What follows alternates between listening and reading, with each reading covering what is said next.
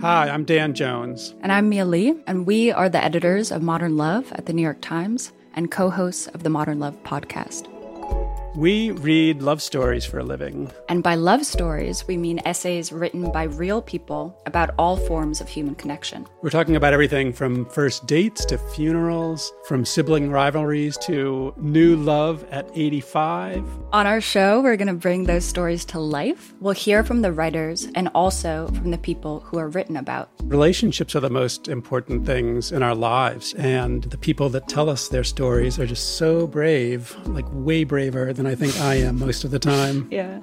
They're so honest and so vulnerable. And listening to the stories, I feel like you absorb so much wisdom and you get a sense that you're not alone. You can follow Modern Love wherever you get your podcasts, so you'll never miss an episode. We hope you'll join us. New episodes are out every Wednesday. From the New York Times, I'm Michael Barbaro. This is The Daily.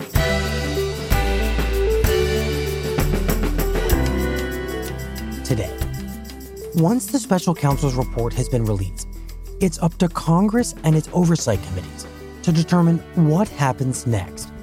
As head of the Judiciary Committee, much of that will fall to Representative Jerry Nadler. Part 3 of what to expect from the Mueller report. It's Tuesday, March 12th.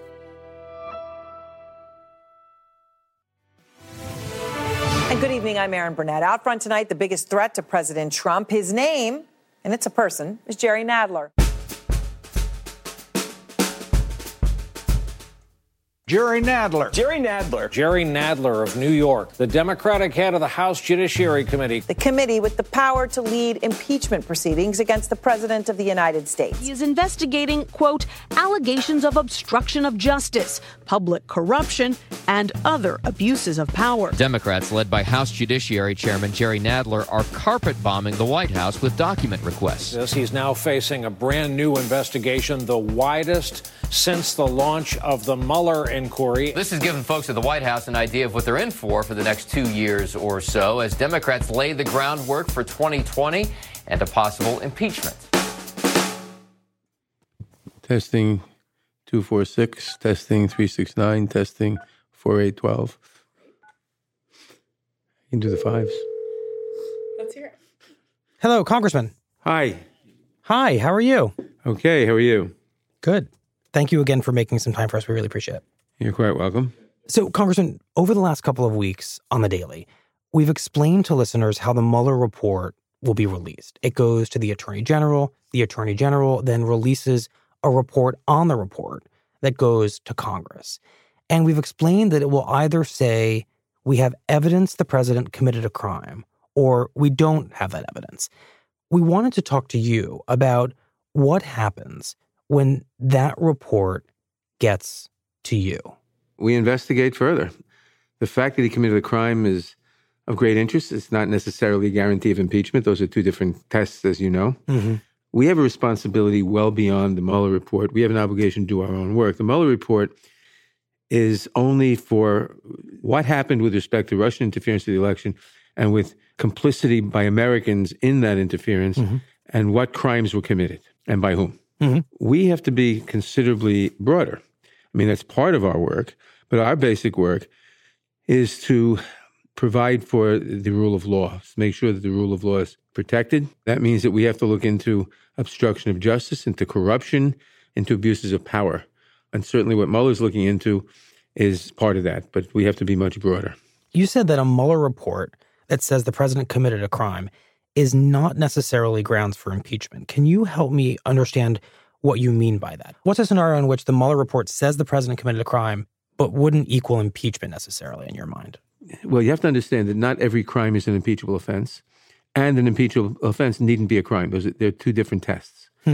So, for example, if the Mueller report were to show that the president committed perjury with respect to money laundering in 5 years ago in some scheme in New York to cheat I don't know. Mm-hmm. That would not be impeachable, because impeachment is an abuse of presidential power for the purpose or with the effect of aggrandizing power to the executive, of damaging liberty or the structure and function of government, the separation of powers, that's what's impeachable. Also, corruptly obtaining an election would be impeachable. But crimes that don't bear on that would not be impeachable. So I said 20 years ago that the president's perjury about a private sexual affair was not impeachable.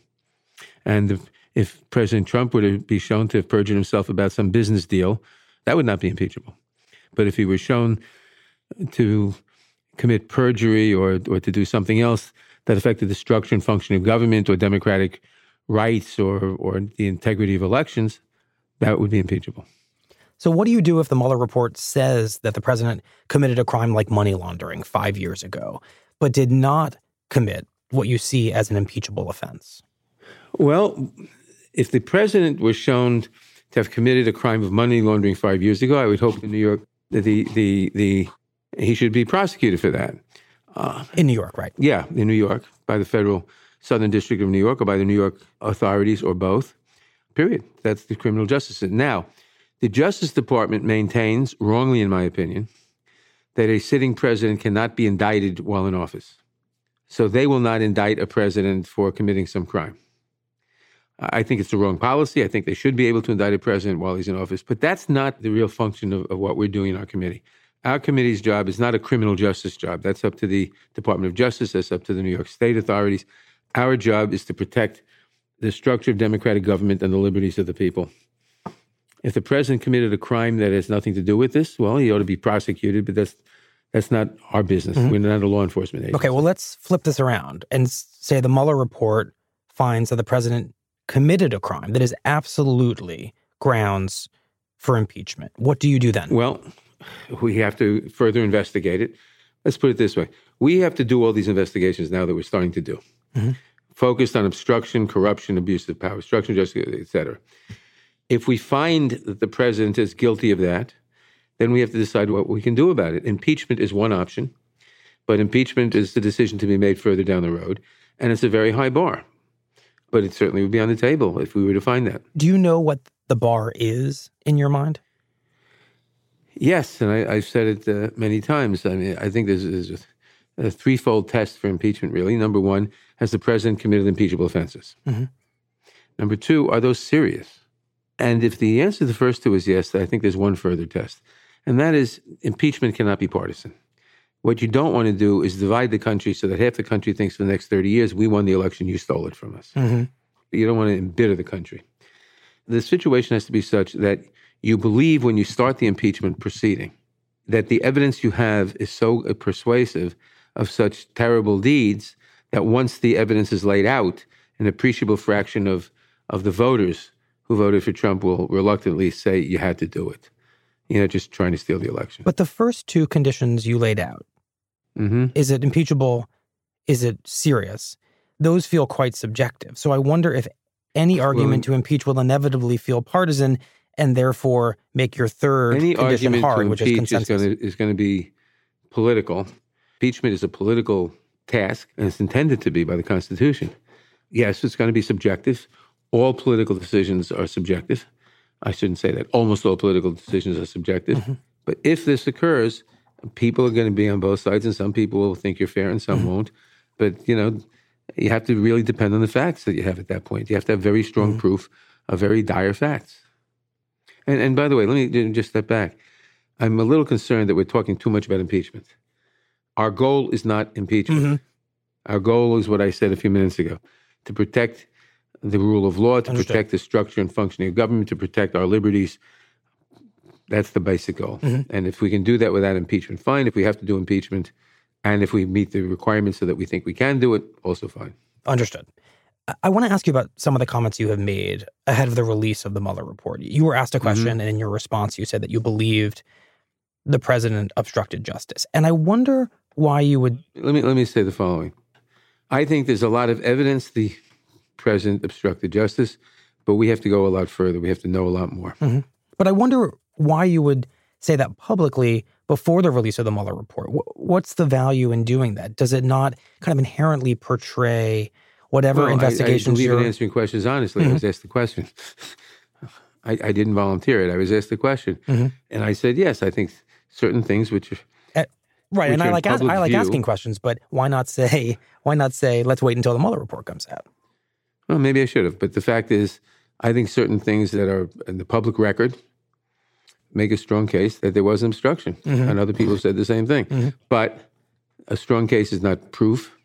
I should say a strong case. I should say a lot of evidence is the better way of putting it. That's not necessarily proof, and certainly not enough to convince the country at this point. And we have to have a lot more evidence and a lot more facts, and we need to know what the Mueller report said, and we may need to know a lot more than the Mueller report says. So re-asking the same question now that I think you were asked about 10 days or so ago, do you believe the president obstructed justice? I think there's a lot of evidence that he obstructed justice, and Mueller will tell us a lot more about that, and it's one of the things we have to know. Are you concerned, and I appreciate you saying that maybe you shouldn't have said it, but are you concerned that people will see this as a preconceived judgment? I know that at least some of your colleagues, like Jim Jordan, do see it that way. Heading into these investigations. No matter what I say or do, they're going to say that. It's the Republican strategy to say, I decided to impeach the president day after the election. It's just an attempt to distract. I haven't decided to impeach. Some people have said that when I say, especially that third requirement, that's a very high bar. And some people have said that it may be an impossible bar. It may be. The three tests that I have said, I didn't invent.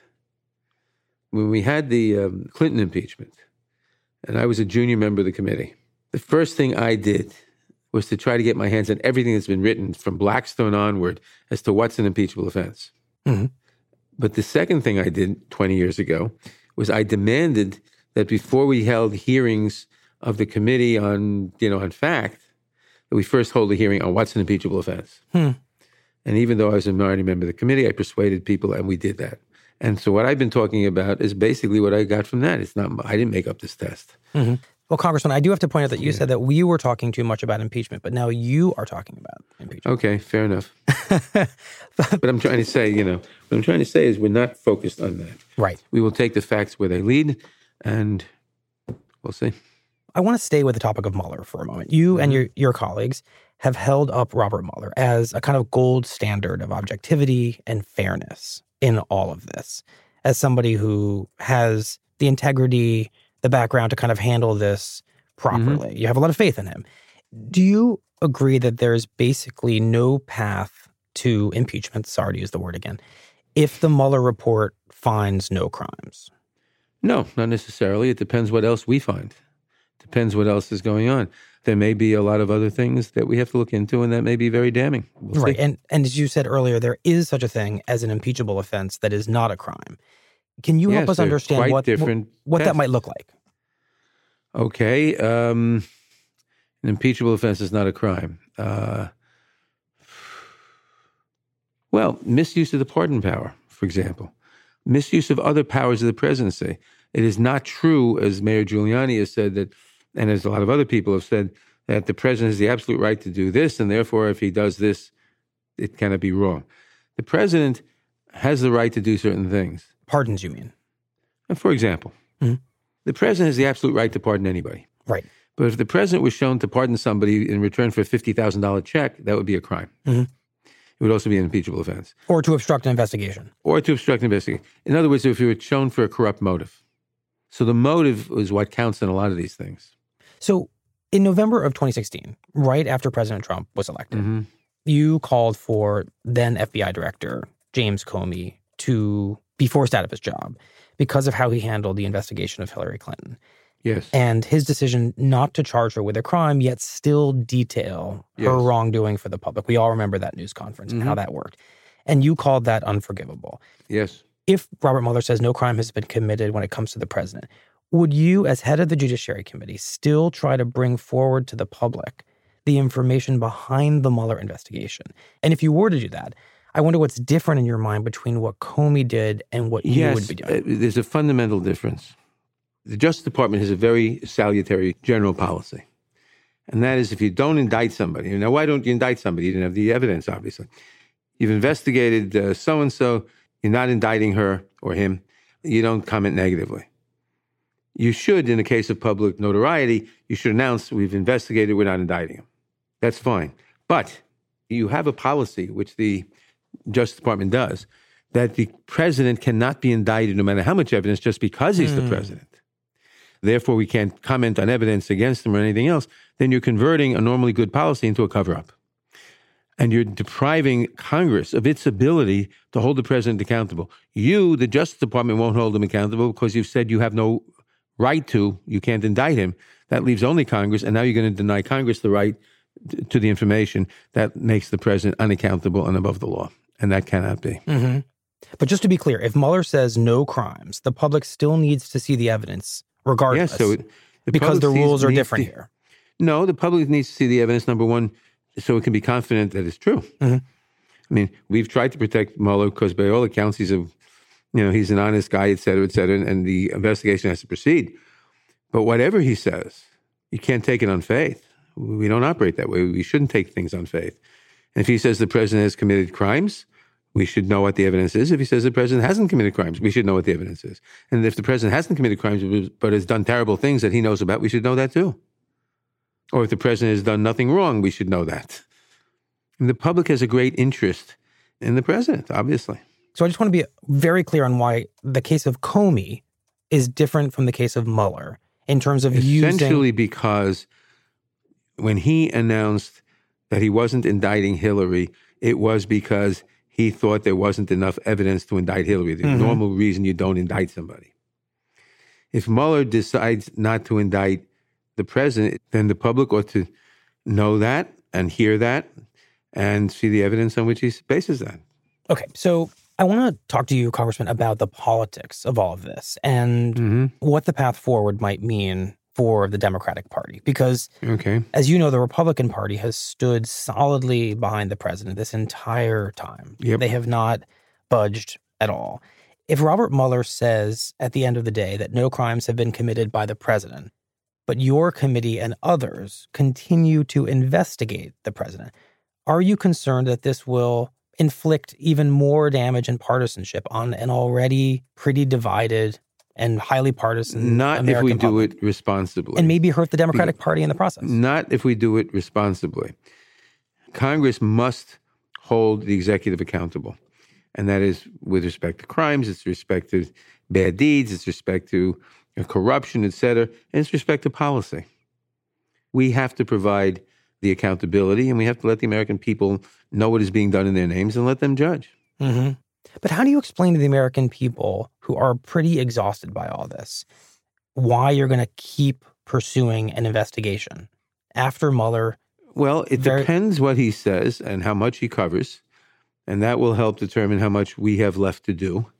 And the answer is that we can't rely on others to do the work for us. We have an obligation to do our own work. That's why we were elected. And at the end of the day, the American people decide not the week after Mueller releases his report, but Election Day next year, whether we have acted responsibly or irresponsibly in a partisan or a reasonable way. Well, would you put your belief in the need to pursue the facts over the short-term well-being of the Democratic Party if those two things seem to turn out to be at odds with one another and in conflict? I think it's my constitutional duty to do so. This may sound a little corny, but in this moment, with everyone waiting for what's next, what message do you want to give to Americans on what we can see as kind of the eve of the Mueller report? What message? That, one, we have an administration that has attacked the institutions of government and of liberty on which we depend on in fundamental ways, and we have to rein it in. We have to make sure that the separation of powers is maintained and that liberty and the rule of law is maintained. And that the Mueller report will give us hopefully a lot of information, but that Congress has to do the job we were elected to do. And that the administration has to understand that the American people elected a Congress that wants to hold the administration accountable, and we will do that. And the Mueller report will help us doing that to a greater or lesser extent, but it's fundamentally our job.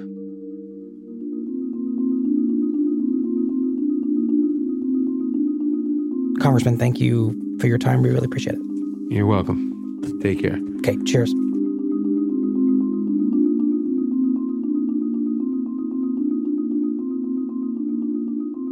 We'll be right back.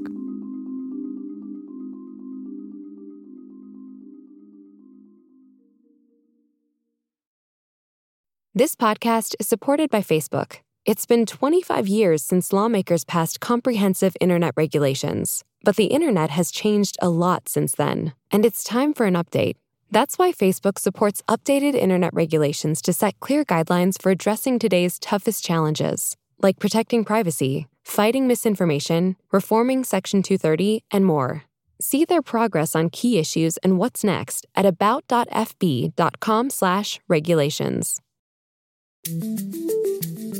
Here's what else you need to know today. We are very, very saddened.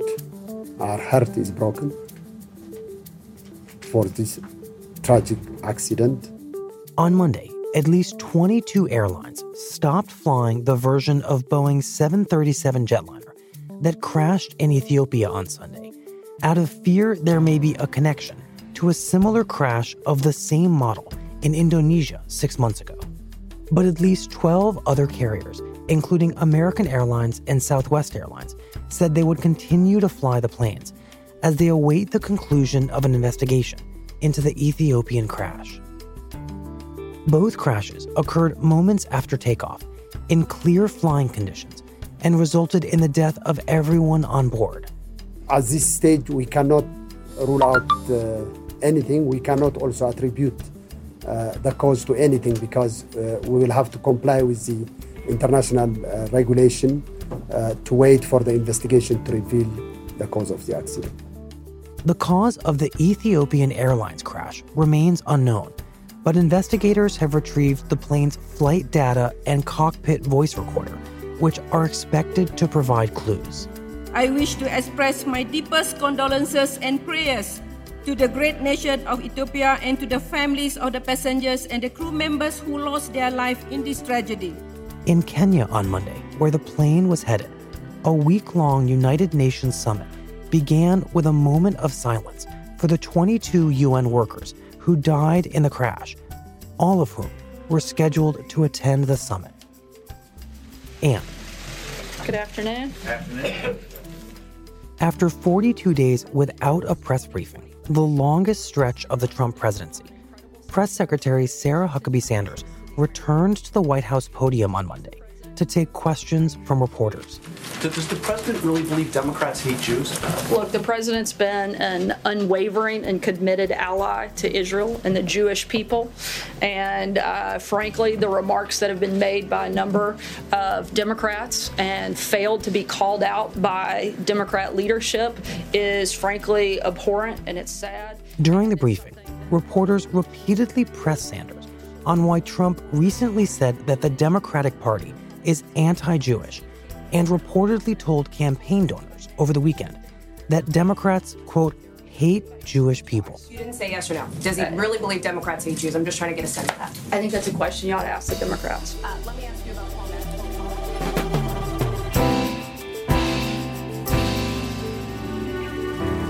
That's it for the Daily. I'm Michael Barbaro. See you tomorrow.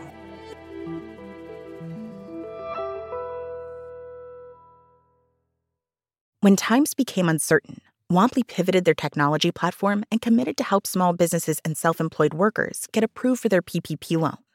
In just a few months, Womply has helped 1 million businesses across America to secure much-needed funding so they can continue to stay open and serve their communities. Womply helps small businesses thrive. Visit Womply.com to learn more.